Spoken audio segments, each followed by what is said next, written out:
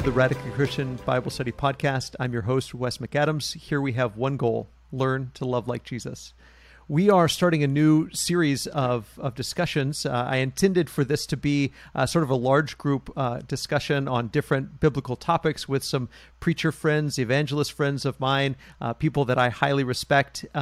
Today, we actually have a special treat because all but one of our guests couldn't make it. But the guest that is joining us is Chase Turner, who is someone that this is the first time I've spoken to him, even though we're still virtual. But it's as close to a real life meeting as we've had. But Chase is somebody that I have thought the world of for quite some time, and I'm very excited to introduce Chase to our listening audience. So Chase, thanks so much for being with us, brother. Hey, thanks for the invitation. I'm a fan of the podcast, fan of yours. I love the lessons I get to hear on social media, just from sermons and things you preach. And so very good to meet you, even if just virtually for now. Well, one of these days we'll get to meet in person, I'm sure. But I mean, Chase is one of these guys that you are such a Barnabas. You are such an encourager, and I know that you've done that for me over the years. You've sent me messages and made social media posts where you have encouraged me, and I've seen you do that for so many other people. And I just have so much respect for people that use their voice or their platform to lift others up and encourage others. And that's so lacking today. And I'm so thankful for people like you, because you are demonstrating the fruit of the Spirit, which is actually what we're talking about today. What we want to talk about today is the idea of being led by the Spirit, specifically from Galatians 5. But before we really get into Galatians 5 and what that phrase, led by the Spirit, what does it mean to be led by the Spirit, let's kind of just orient ourselves to the book of Galatians. Before we recorded, Chase, you said that this is one of your favorite books. So how would you go about just kind of getting somebody familiar or oriented to this book? Well, I think when we orient ourselves to any book in the Bible, because of the time frame it was written, we really have to go back, quite some time. And so looking at it being in the first century, not very far removed from Jesus, there's a lot of things to keep in mind dealing with the Spirit, their perception of the Spirit, and then how much different that is from ours today. Because in so many circles today, the Spirit is minimized to almost no role at all. And then you have the opposite end of the spectrum as well. And so thinking about the role of the law, the temple, the mindset of people receiving the instruction of why circumcision specifically, as we're going to see, was not as big of or wasn't a mandate anymore. But the law they were going to live under was going to look a little different. So trying to understand that first century Jewish old law concept and the role of the temple, which some of that we'll talk about here in a minute, I imagine. Yeah. Oh, that's good. And you've already brought up so many good just themes that run throughout this book. And as you said, the things that they're dealing with and the questions that they're asking are so much different than the questions we tend to ask. And so I often will warn or encourage people to not jump so quick to application that we skip over the interpretation. I don't know how you date the book of Galatians. I tend to think that maybe I tend to favor an earlier writing, maybe even before the Jerusalem Council. But for those that aren't familiar, Paul's writing to these churches in the region of Galatia, and they're dealing with the fact that there's what we call Judaizers, or people that have come, as you said, the circumcision party, that have come and are insisting that these Gentile Christians be circumcised in order to be considered part of God's family. And so there's these people that are coming and really disrupting the faith of so many Gentile Christians, because they're being told that they have to be circumcised and keep the law of Moses in order to be part of the covenant family. And this is one of the things that Paul dealt with throughout his ministry, but especially there in the beginning stages of his ministry. And so he's writing this letter that is probably the harshest letter, maybe one of the first letters that he writes, but certainly the harshest letter that he writes, both sort of harsh towards those that have abandoned what he taught them, that you're saved by grace through faith, and are adopting this other gospel that is Jesus plus the law of Moses, and they're adopting this other gospel, and he's admonishing them, but he's really angry with these Judaizers, this circumcision party that's insisting that if you want to be part of God's family, if you want to be saved, then you have to be circumcised. Anything you'd add to that?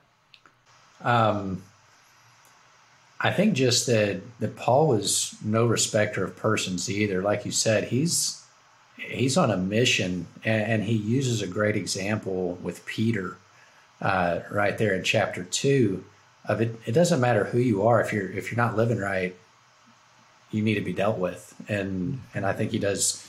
I mean, I think we could all agree he does a good job. But it's one of those things that his language, I think, speaks to sometimes how fickle people can be in general, and how influenced we can be. I think at the time of the writing, these people had only been Christians, or the churches had only been established about 5 years. And he says it's a very quick time. And so when I think about him getting into the role of the Spirit and living by the Spirit, being led by the Spirit, it's almost as though they didn't really understand the role of the Spirit either, which to me speaks to the necessity of answering this question or these questions through the conversation today. Is if they really understood the role of the Spirit then, I don't think 5 years into their faith or their new life in Christ, they would have had as many doubts as they did, or been as open to the conversation with these Judaizing teachers. Yeah, that's a really good point. I mean, we often think about that, the fact that somebody may not have been a Christian very long, and we tend to think of that in terms of their immaturity, that they haven't had time to grow. But one of Paul's points is that, hey, you were just taught this, like this is still fresh information. Like you shouldn't have forgotten so quickly. Like why are you forgetting so quickly? But to your point, it's really easy to point at other people, but we all have the tendency to be swayed and influenced. And I love that picture. I hate that picture of Peter being influenced. You know, earlier I called you a Barnabas, this son of encouragement. But even in Galatians, we see Barnabas is led astray. And every time I read that, I think, no, not Barnabas. Peter, I understand. But Barnabas, come on, man. Like he's even being led astray by this peer pressure, because that we like to say that we think for ourselves. We encourage people to think for themselves. But I often push back against that idea. The truth is, none of us really think for ourselves. We all think with our friends. We think with our group, with our community. It's just which community are we going to think with, and are we going to think rightly with a group of people? And so we're all being influenced by the people around us. So much so that even an apostle like Peter, or somebody who's a tremendous leader in the church like Barnabas, who really brought Paul along, are being negatively influenced by this pressure to change what the core message of the gospel is. No, absolutely. I think that's a very important thing to keep in mind. And I'm like you. I'm slow to make application of what we read. I really want to have a better understanding, because it's so easy to judge, and judge leads to condemnation. I mean, that's really what that word is about. And so we're so quick to do that sometimes, and write people off as not a brother, when we look at what Peter was doing, and Paul, even to the rest of the people here, still refers to them as brothers. He does that in Corinth. He does that in various books, where it's like, we've got to keep a broader scope of fellowship with people before we write them off. And I think the role of the Spirit is there to help us with that, not hurt that particular application. Yeah, absolutely. So kind of zooming in a little bit, so that's kind of the broader context of Galatians. If we get a little bit more specific with like chapter 5, and as we get up to this part about being led by the Spirit. What's in your mind? What is the train of thought that Paul has as he goes through some of these things there in chapter 5? I unfortunately can't jump into chapter 5 just yet. Just because in chapter 3, verse 1 and 2, he asks two very important questions. One's rhetorical, but who bewitched you? And so they were going down the right path. Something was going well. And then it was so drastic what was taking place that it was almost like somebody had cast a spell upon them. It was that drastic. And then he says in verse 2, the only thing I want to find out from you, did you receive the Spirit by the works of the law or hearing with faith? And so to me, that we could launch into chapter 5 from chapter 3 with that in mind of his overall train of thought to me concerning the spirit of flesh is, where do you receive the Spirit? Because I think that leads itself into that conversation of what is the balance in spirit versus flesh here in the way that they were living. And I love the different ways he uses the idea of living led by that. And that was one of the things that was kind of hard for me to really wrap my mind around, because when I was studying through these phrases, keeping in mind what is his point in using several different phrases of the Spirit. None of them are the same in the Greek. I mean, each of them have their own little word variants. Why does he do that? And so I think starting in chapter 3, verse 2, and then in chapter 4, in verse 29, I think he brings out something. Whenever we get into the application of today, it really stands out. Looking at that comparison, he says, but at the same time, he who is born according to the flesh persecuted him who is born according to the Spirit, so it is now also. And that reverting back to, I try to put myself in that first century context of listening to these. The Judaizing teachers were doing exactly what he's talking about there in verse 29. And so I see that going backwards in many ways, and he's trying to help the people here develop the mindset of get past the law, get past the circumcision. The Spirit has something better for you. And I think he's so frustrated because they're missing out on something so good for them. And it shouldn't be that hard in his eyes, looking at them. Yeah. Well, and let's talk a little bit about that contrast between flesh and spirit. I always like to say that flesh is the NIV had, at least for a while, was translating that idea of sarx, flesh, as sinful nature. I don't know how it deals with all the things here in Galatians 5, but I think that kind of sort of gets to the idea of what Paul is saying with flesh, because it's more than just our skin. Although there is that overlap with circumcision, with skin and flesh in a very literal way. But when Paul, I think, talks about flesh, he's talking about, I always like to put it in terms of weakness.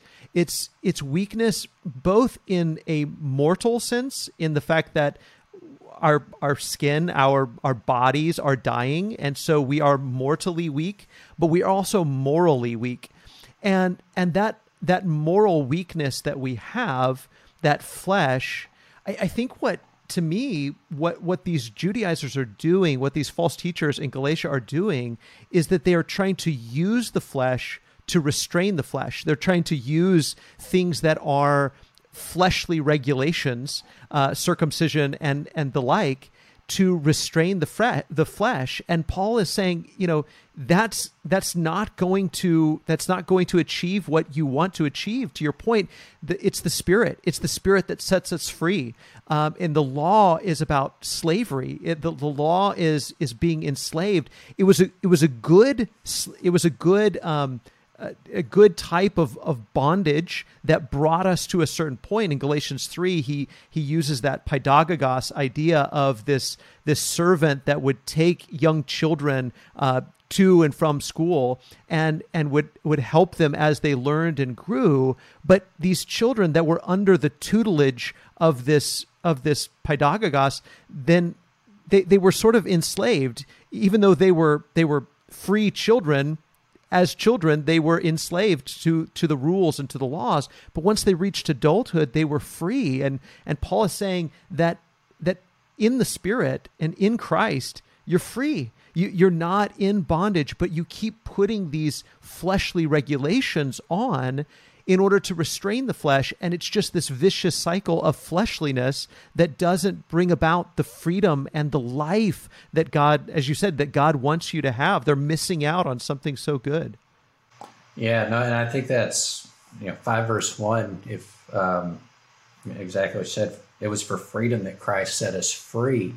And I wonder if part of Paul's frustration is their mindset, if they really believe what they're saying. And I think at the end of chapter 2, he says, then Christ died for nothing. And if you think about Paul's relationship and his suffering and what he's gone through, because he wants to be like Christ, and these people are negating all of it for something that's going to prove to be of no value to them at all. And if somebody came to us today and said, Jesus' death was in vain, that would be infuriating. And not even from a look at all the things I've suffered for Christ standpoint, but just from a understanding the scripture standpoint and having that relationship with God, that would make you angry. I know some people that won't open their door to certain religious groups that come because they already know that they're so infuriated by what they believe. And so I think some of that is steering Paul's ship towards really trying to show his frustration in a way that is helpful to get them back on the right track.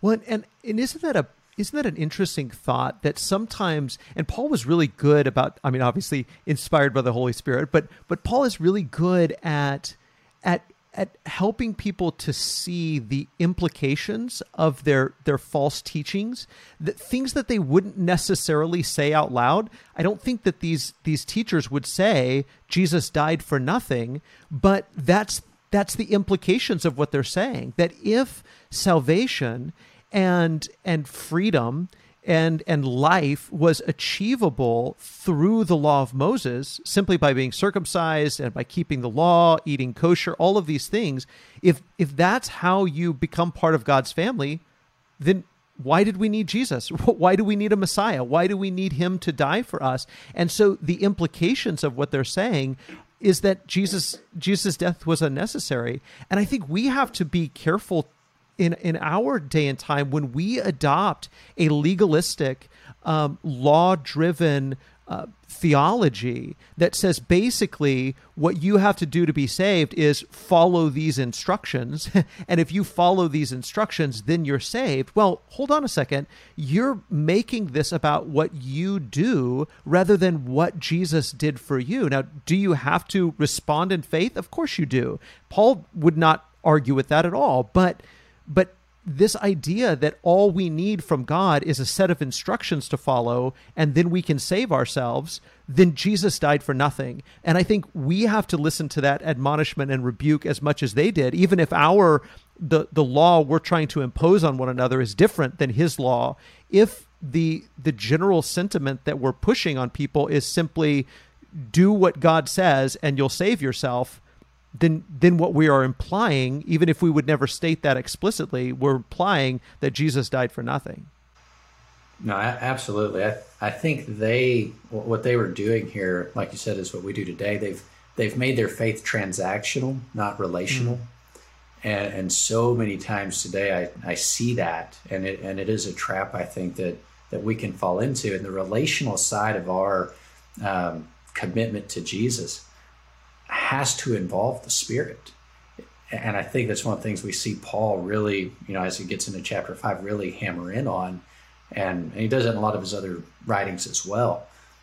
But the relational side of it has very little to do with the transactions that take place and balancing out what is faith and trust and leaning and being led by the Spirit relative to look at the good deed I did, or hear, believe, repent, confess. That kind of mentality of, if we don't teach the relational side of it, the other part's going to be really in vain. And I think that's what Paul's speaking here, maybe not specifically to, but I think the principle applies.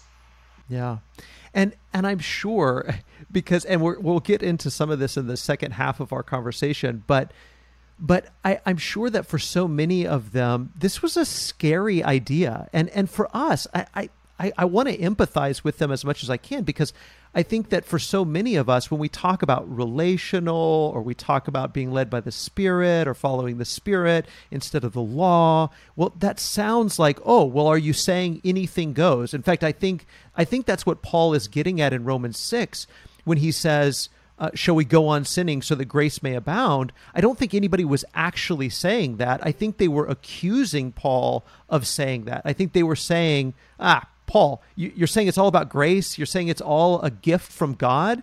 Should we just go on sinning so that grace can abound?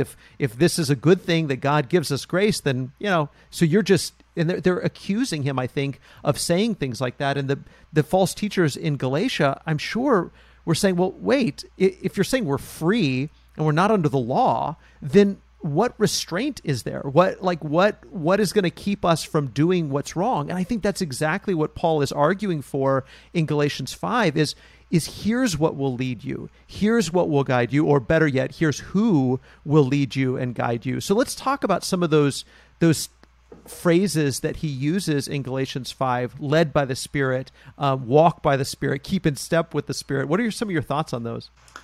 I wrote down a couple of words, and a lot of it takes me back to Deuteronomy. And I think about the way the law was given and where they were to put it and when they were to listen to it, and the parental guidance, so to speak, to their kids. And so when you look at, love the Lord your God with all your heart, mind, body, soul, I think walk by the Spirit, keep in step with the Spirit, live by the Spirit, led by the Spirit. In some ways you end up with knowledge of the Spirit, that it exists. And so there's a head knowledge component too. You don't know the Spirit exists unless you've read or been taught, one of those two things. And then from there, after you know, and then you make some application, which then there's there is a feeling of that Spirit within you. And Paul addresses that in here and in Romans as well, about how do I know when something is of me or something is of the Spirit. That whole concept starts in your head, not in the way you feel. Mm-hmm. And so I think there's a head knowledge of, one, it's a choice that we make to be led by the Spirit, to walk in or keep in step or walk with the Spirit. And so we have to make that choice, that head knowledge choice. And then it's being open to our feelings, which I think for men sometimes may be harder than it is for women. But just as a whole, if we're closed off emotionally, it's a lot harder to read this and make some application of how is the Spirit leading me? Well, he's not. I'm doing everything on my own. Well, that's a horrible existence. And I think really when Paul's getting into this, he's like, you're not by yourself. You're not being led by this physical act of circumcision. These teachers are not just teaching you the law that is very head-based. There's something better for you. And so how can we be led by the Spirit? How are we living by the Spirit? I think those are the things he addresses here primarily before he gets into, the deeds of the flesh, fruit of the Spirit conversation. Yeah. Yeah. And I love some of the things you've brought out already about relational, because this is incredibly relational. The language that he uses, walking with someone, like the Spirit is not an idea or a concept or a doctrine. He is a personal God. He is the presence of God with us, and we're walking with him. That's relational type language. And like you said, we have to be educated and informed that we are walking with the Spirit. But so much of what the false teachers were doing was about, as you said, what you do and trusting in self. And that's, maybe that might be a word that we might use more than flesh is self. That we put so much emphasis on self, and sometimes it's what we do, how we dress, the rituals that we go through, the things that we think, our intelligence, our intellect, our training, but we're putting the emphasis on me and on how good I am or how smart I am or how well I keep the rituals, rather than on God and on how God is providing the strength, the power to do what needs to be done, that it's his power and strength that we are constantly relying on. And I think that there's so much of that dependency and reliance language that has to be a part of our discipleship, of our following Jesus, where we are constantly confessing, it's not me, it's him. So if there's any goodness, if there's anything that's right in what I've done, it's not self, it's spirit. It's God who is providing me the strength or the insight or the discernment or whatever to do what needs to be done. No, I think it's exactly right. I think about one of the questions, and we don't have time, I don't think, to dig into answering this question, but I'd like to engage the conversation of, do you really need God in your life? And how is God tangibly affecting your life right now? Because a lot of us, we work, we get a paycheck, and we provide.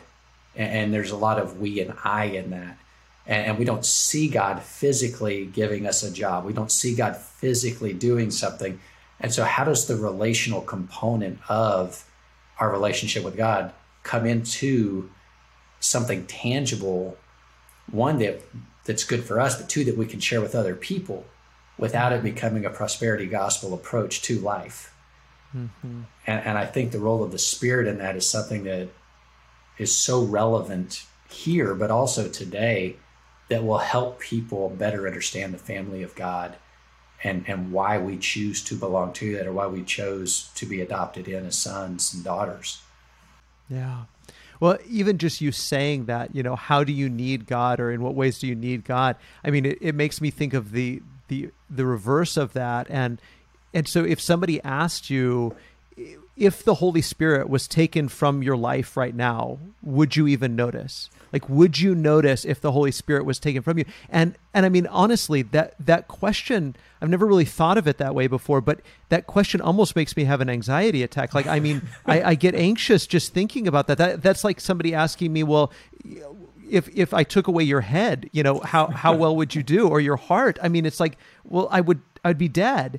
And I think that's Paul's point. I mean, I come back to the fruit of the Spirit so often, this love and joy and peace and patience and kindness and goodness, that Paul, I think, is saying that these attributes, these characteristics are produced by the Spirit's presence in your life. And if you have these attributes and characteristics, give glory to God. Like that is from the Spirit of God. It is evidence of the Spirit's presence in your life.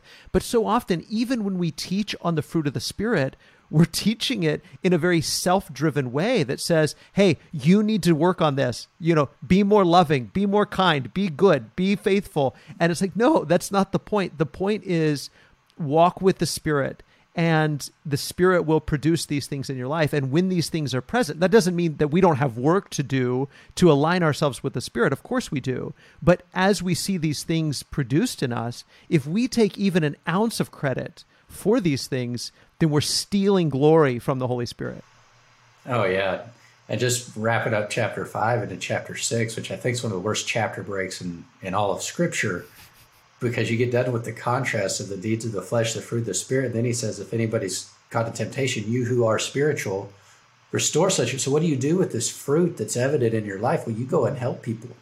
You go find people who are caught up in something, and we forget that. It's like, whew, I just need to start working on being better. No, that's not it. The instruction is completely different if you jump into chapter 6. Yeah. No doubt. Well, there's some more questions that I want to ask, especially around like sort of subjectivism and emotionalism, but we'll get to those right after we take a quick break. My family absolutely loves movies, but of course we don't love the bad language, gory violence, and sexuality depicted in so many movies. One scene or a handful of profanities can make it so we just won't watch that movie. That's why we love VidAngel. Believe it or not, the VidAngel app allows us to filter our movies and television shows. We connect our Amazon, Netflix, or Apple Plus account to VidAngel, and then we can filter the shows and movies through VidAngel. It allows us to customize our settings so that if we wanted to, on a certain show, we could remove all the bad language, but none of the violence. We can set the filters however we want them. My family has used VidAngel for years, but now you can help support Radically Christian and try VidAngel for free for 14 days. Just go to radicallychristian.com/VidAngel. radicallychristian.com/VidAngel. I hope you enjoy it as much as we do. Okay, thanks for listening. Now back to our Bible study.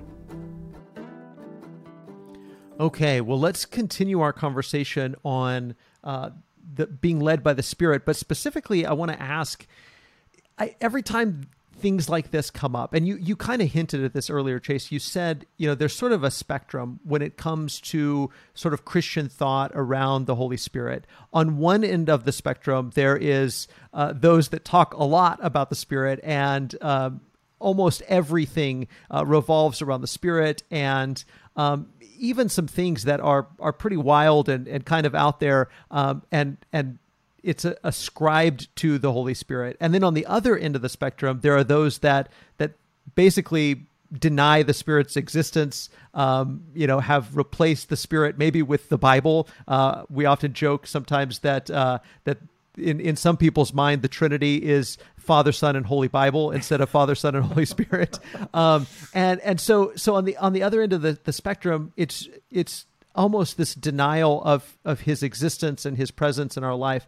So how do we walk this path or talk about the Holy Spirit in a way that is wise and discerning, that avoids sort of the extremes, and avoids some of the pitfalls here? And I think that it's a fair question that people ask when they say, are we just saying, when you say be led by the Spirit, are you just saying subjectivism, emotionalism, just follow, the secular world says follow your heart. And sometimes when the religious world says be led by the Spirit, sometimes they end up in a very similar place. And sometimes maybe what people are doing when they say they're following the Spirit or being led by the Spirit is maybe they're just following their own heart. So what's the difference between being led by the Spirit and kind of subjectivism? And I saw that question. I wrote down, I don't know. my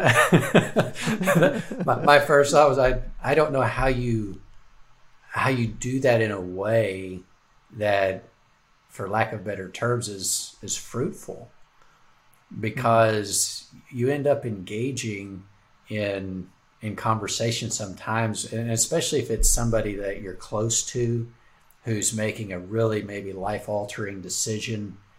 And something I've seen recently that's I'm going to say a frustrating challenge is when somebody throws something out there that has no spiritual implications at all, and they will preface whatever this is with, I received this from the Spirit of God that we should do this. And I'm going, I don't think the Spirit of God cares one bit about whatever this particular activity is. It has nothing to do with the church, has nothing to do with our relationship with God. And so a lot of times it becomes a power play, because what are you going to say to that? Right. And I think one of my reservations in trying to really keep peace may not be the right term, but to make sure people understand where my heart is and trying to understand where they're coming from in using the Spirit's presence or their perception of the Spirit's presence, is I think we have to be careful. And, when we read in Scripture that there's something called the blasphemy of the Holy Spirit, and somebody says, wow, the Spirit has led me to do this, and they really believe that. And I say, oh, there's no way. In their mind, what am I doing? I'm speaking against the Holy Spirit, who has revealed something in their mind to them. And so how we keep it from becoming subjectivism, I think in many ways is relevant to, one, how important is the topic at hand? What exactly are we talking about? Is this a church leadership issue? Or is this, do we go to Florida or New York for vacation? I mean, I think there are some weightier matters to consider when people bring the Spirit's involvement into it. And I do think there's a great deal of prayer. If we're going to consider revelation from the Spirit of God in our own lives for something, I think it's going to involve some meditation, some prayer, and then for me personally, if I feel the Spirit moving is something that I want to communicate with other people, I'm going to go to some people I trust that are led by the Spirit and say, you know what, this is what I'm feeling. This is what I'm thinking. What do you think and what do you feel about that? And will you join me in praying about whatever this is? That to me helps get rid of some of the subjectivity to whatever we're going to be looking at doing based on where we feel the Spirit's moving us to act. Yeah, I think that's so wise, and I think that there's so much of that example in Scripture, and in some ways it sounds rather boring. Like I was doing a class with some college students not too long ago, and I was talking about aligning ourselves with the Spirit. The way that both in Hebrew and in Greek, the word spirit is also the same as like wind or breath. And so I like to think about like the sails of a ship, and the sails of a ship can be aligned in such a way that they are filled with the wind so that they can be driven along. And I think that's the idea behind aligning ourselves to the Spirit so that the Spirit can fill us. Paul commands people in Ephesians to be filled with the Spirit. And I often ask people, how are you doing at obeying that command of being filled with the Spirit? Or would you even know if you're obeying that command? And so we have to align ourselves to the Spirit and be filled with the Spirit. But how do we do that? It's very ordinary things. And it's things that Christians have been doing for 2,000 years. It's things like you said, read the Bible, pray, meditate, think deeply, and then be in community with other Christians. Go to church. Talk to your brothers and sisters about your struggles, about your hopes, your dreams, your plans. Talk about these things and work them out together. Submit to your elders and to your leadership. And so I said to these college students, because we were talking specifically about spiritual warfare, and I said, I know it sounds like what I'm saying, that the way you engage in spiritual warfare is read your Bible, go to church, sing songs, pray, these kinds of things. And I said, that's because I am. Like that's how you do it. But it's I think putting on a spiritual imagination where we are imagining what is true. We're not imagining something that's false. We're imagining what is true. And what is true is that the Spirit of God is working not just in me individually or in Chase individually, but in his people. And so much of what the New Testament says about the Holy Spirit and his role and his presence is about his presence in us collectively. We're very individualistic, and I think individualism and subjectivism go hand in hand. And I think that we avoid subjectivism by doing what you said, Chase, is talking to other brothers and sisters, being in community and understanding that the Spirit is empowering Chase to benefit me and empowering me to benefit Chase. Like the Spirit is equipping and empowering each of us to be a blessing to other people. And we can't just have this solo experience and walk with the Holy Spirit. We only can walk with the Spirit in the community of faith, in the family of God. No, I think that's spot on with the community. I love that you work with college students, because if there is an age group that really needs some help right now, that is the most, we say that when our kids are at our house, that's their most formative years, and I believe they are. But when they leave our house, there's another formation that takes place. And in so many homes, I think we're missing teaching on this topic. In churches, we don't address it. Not very many preachers want to talk about the role of the Holy Spirit from the pulpit, because you have a split line in the congregation, and you're going to appease one and get fired by the other. But if we believe this to be true, then it's in our homes that we really need to be engaging this conversation. And I think about kind of before this question about subjectivism, about how the Holy Spirit's operating in the lives of believers today, my mind really went back to Exodus, and with the temple, and when the Spirit moved, the temple moved. When God dwelt in the temple, and then that overlap that existed when he was there is the parallel of the overlap when the Spirit is in God's people today. That's heaven on earth, that overlap where I think a lot of times we don't think about it. We may know it's there, but if we don't think about it, we don't enjoy the presence. And yeah, it's probably there, but I'm too busy to really stop. And that's one of the things for our family is we have a Sabbath practice. We take a rest every Friday night to Saturday, and that is just, that's where we really focus in on the Spirit's presence in our lives as a family, and being able to take that into Sunday and then into the week is so helpful for us. And so I think we've got to talk about it more in community, like you said. Yeah. Well, and there's I think a very real concern that people have when we move in our discussions about the Spirit, or the way that we, like you said, kind of use the God card, the trump card, where we say, well, God put it on my heart. And I think there's a very wise concern when we get so far away from the scriptures themselves of what do the scriptures teach us to say or teach us to do, and we're almost doing something over here saying, well, the Spirit told me to do this, or God put it on my heart to do that. And we're getting away from, well, actually what the Spirit told you to do, he recorded 2,000 years ago in this book, and you probably need to be following that. So I think there is wisdom in saying, while I wouldn't go so far as to say, well, the Spirit of God just works in your heart through the Bible. I think that's wrong. And I think that's an overreaction, but I think there's wisdom there to say, whoa, I think we have to be deeply rooted in what does Scripture say for us to do, and we are going to cooperate with the work of the Spirit when we are deeply rooted in Scripture and studying Scripture and meditating on how does this apply to my life and shape my life. Absolutely. I think the role of the Spirit, to walk alongside it, to help. That is the role of the Spirit in our lives, and a lot of times we don't accept the help that's right there beside us. It's there, and you go back to chapter 4 when he's talking about like the idea of a parent or a tutor, and that beside you, helping you get to where you need to be. And I just think about our kids today. I walk alongside my kids and I try to keep them in line. They walk beside me, just like all of the verbiage here.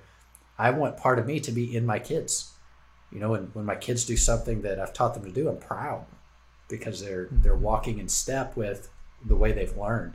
And I think for Paul, it's you guys had something special that was walking beside you. You were living, everything was good, and now you're not. And, getting into chapter 5, we see that reinforcement of one, getting over the subjectivism, but two, trying to figure out what is going to help us see what is leading us truly, us or the Spirit. How do we do that?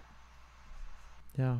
So what would you say if somebody says, like, what are the guardrails? What are the one of the preachers here before me, he talked about rumble strips on the highway where, when you go too far to one side, there's this sound that kind of wakes you up. What are some of the rumble strips? What are the guardrails that we have to know, am I following my own thoughts, my own feelings and desires, or am I really being led by the Spirit? Ooh. I think for me is when people I respect, when they question where I'm at, that's a guardrail for me. If I feel like I'm going in a direction and I feel like the Spirit's leading me to something, and somebody comes along and says, hey, I really think you should consider the implications maybe of what you're allowing to guide you, or what you're saying is allowing to guide you, because I'm concerned. Not that you're wrong, but that maybe either because of pride or whatever that blind spot might be. I think for me, listening to the voice of people I trust is a guardrail. I know that's not. It's not that's more tangible. That's the easy guardrail to think about for me. I think sometimes too with the Spirit, we might have some internal conflict. And to me, internal conflict is a good guardrail as well. But that's usually going to lead me to talk to somebody I trust about the direction that I'm going. So if I've got an internal conflict with, I feel like the Spirit's calling me to do this, or to teach on this, or to present this in a certain way, but I have some reservations about that. I need some more input from other people. Yeah, I think that's incredibly wise. One of the things I would add is in Galatians 5, Paul lays out what, in very tangible ways, what it looks like to walk by the flesh and what it looks like to walk by the Spirit. And he says the works of the flesh are evident, and he lists those kinds of things to say this is what it looks like when somebody is walking by the flesh: sexual immorality, impurity, sensuality, idolatry, sorcery. And so many times, this is just, I'll get really real. I've heard people use God, God put it on my heart, or I really feel like God is leading me in this direction, or the Holy Spirit is leading me in this direction. And sometimes what they are proposing is sexual immorality. It is something that is forbidden for them by Scripture, but yet they're ascribing their own emotions to the Holy Spirit. And I think this is very clear. There are all kinds of things that we could, get into debates about, but some of the things that are fleshly versus spiritual are just laid out. And the fleshly things are laid out to say, if it's this, then it's not God. It's not God that is leading you towards these things. It is your own desires. It's your own passions. It's your own fleshly wants and hungers. And we live in a culture and an age that says, follow your heart, be true to yourself, you do you, live your truth, all of these kind of cliches. And then we baptize those cliches and say, the Spirit is leading me in this way, or God is putting it on my heart to do this. But I think that these works of the flesh, and this isn't the only sort of virtue or vice list that Paul gives. He gives these kinds of lists several times in Scripture. But anything in these lists, or anything that bumps up against these things, that should be a red flag to us to say, this isn't from the Spirit. This is my own broken, fleshly, carnal desire that I need to mortify. I need to not give into and indulge this desire. And then by contrast, he also lists the fruit of the Spirit. And so if these things are being produced, love and joy and peace and patience, like that, those are indications and signs that this is from God and not from myself. No, we had this conversation last night. Same ideas. We're like, oh, I'm so in love with someone else's spouse. No, that's not love. That's a direct contradiction of what love actually is. And so when you look at the fruit of the Spirit and you line them up against the deeds of the flesh, it's interesting. It's not perfect, but if you just drew lines across, the order he goes in with the flesh is combated. It's helped to be defeated by the order that the fruit of the Spirit are listed in. He starts with sexual sins and the deeds of the flesh, and he starts with love and the fruit of the Spirit, and it kind of filters down from there. But a great indicator, he says it's evident, it's obvious what these deeds are. And in his letter to the church at Philippi, kind of the same thing. Whatever is true, noble, lovely, of good report, if anything is excellent, worthy of praise, think on these things. When we think about decisions we make and what is leading us, if we just went to Philippians 4 and said, is it at least one of these things? Okay, we're good. If it's not congruent with anything on this list, we probably need to check ourselves. Yeah. Yeah, absolutely. There's so much here. We've covered so much good stuff, and I hope people will really think about these things, because, and even to that point that you just made about checking what we want to do, or what we're desiring to do, or what we feel like we should do against these sorts of lists.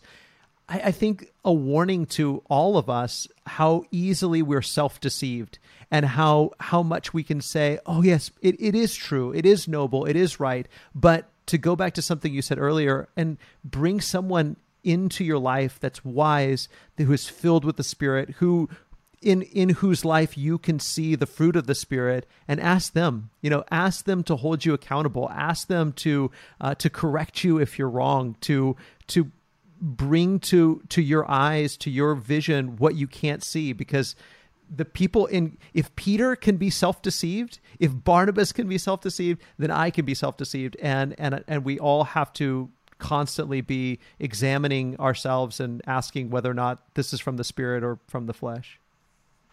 Yeah, I don't think any of us really want to be admonished, but I think a fair question, if we have a question about someone else or ourselves, is just asking someone, if I felt like you were not in step with the Spirit, would you want to be admonished? Would you want to be addressed about this? Because if the answer is no, then I'm not going to. But if you are genuinely seeking counsel and the Spirit's guidance in your life, I don't think it's possible that any one person has a complete grasp on that. And I think anybody that I would perceive like, wow, they have it all together, I'd be willing to bet that person has a circle of men and women around them that are helping guide them. I just don't see it. And I think there's so much wisdom in community and fellowship that way. Amen. Amen. Well, Chase, thank you so very much for this conversation. It's been rich. It's been a blessing to me. The Spirit has worked through you to bless me today. Thank you, brother. Hey, thank you so much for having me. Really, really enjoyed it. Thank you so much for listening to the Radically Christian Bible Study Podcast. If you have just a moment, we would love for you to rate and review the podcast on iTunes or wherever you're listening. It really does help people find this content. I also want to thank the guests who join me each week, Travis Pauly, who edits this podcast, Beth Tabor, who often volunteers her time to transcribe it, and our whole McDermott Road Church family who make it possible for us to provide this Bible study for you. Now, let's go out and love like Jesus.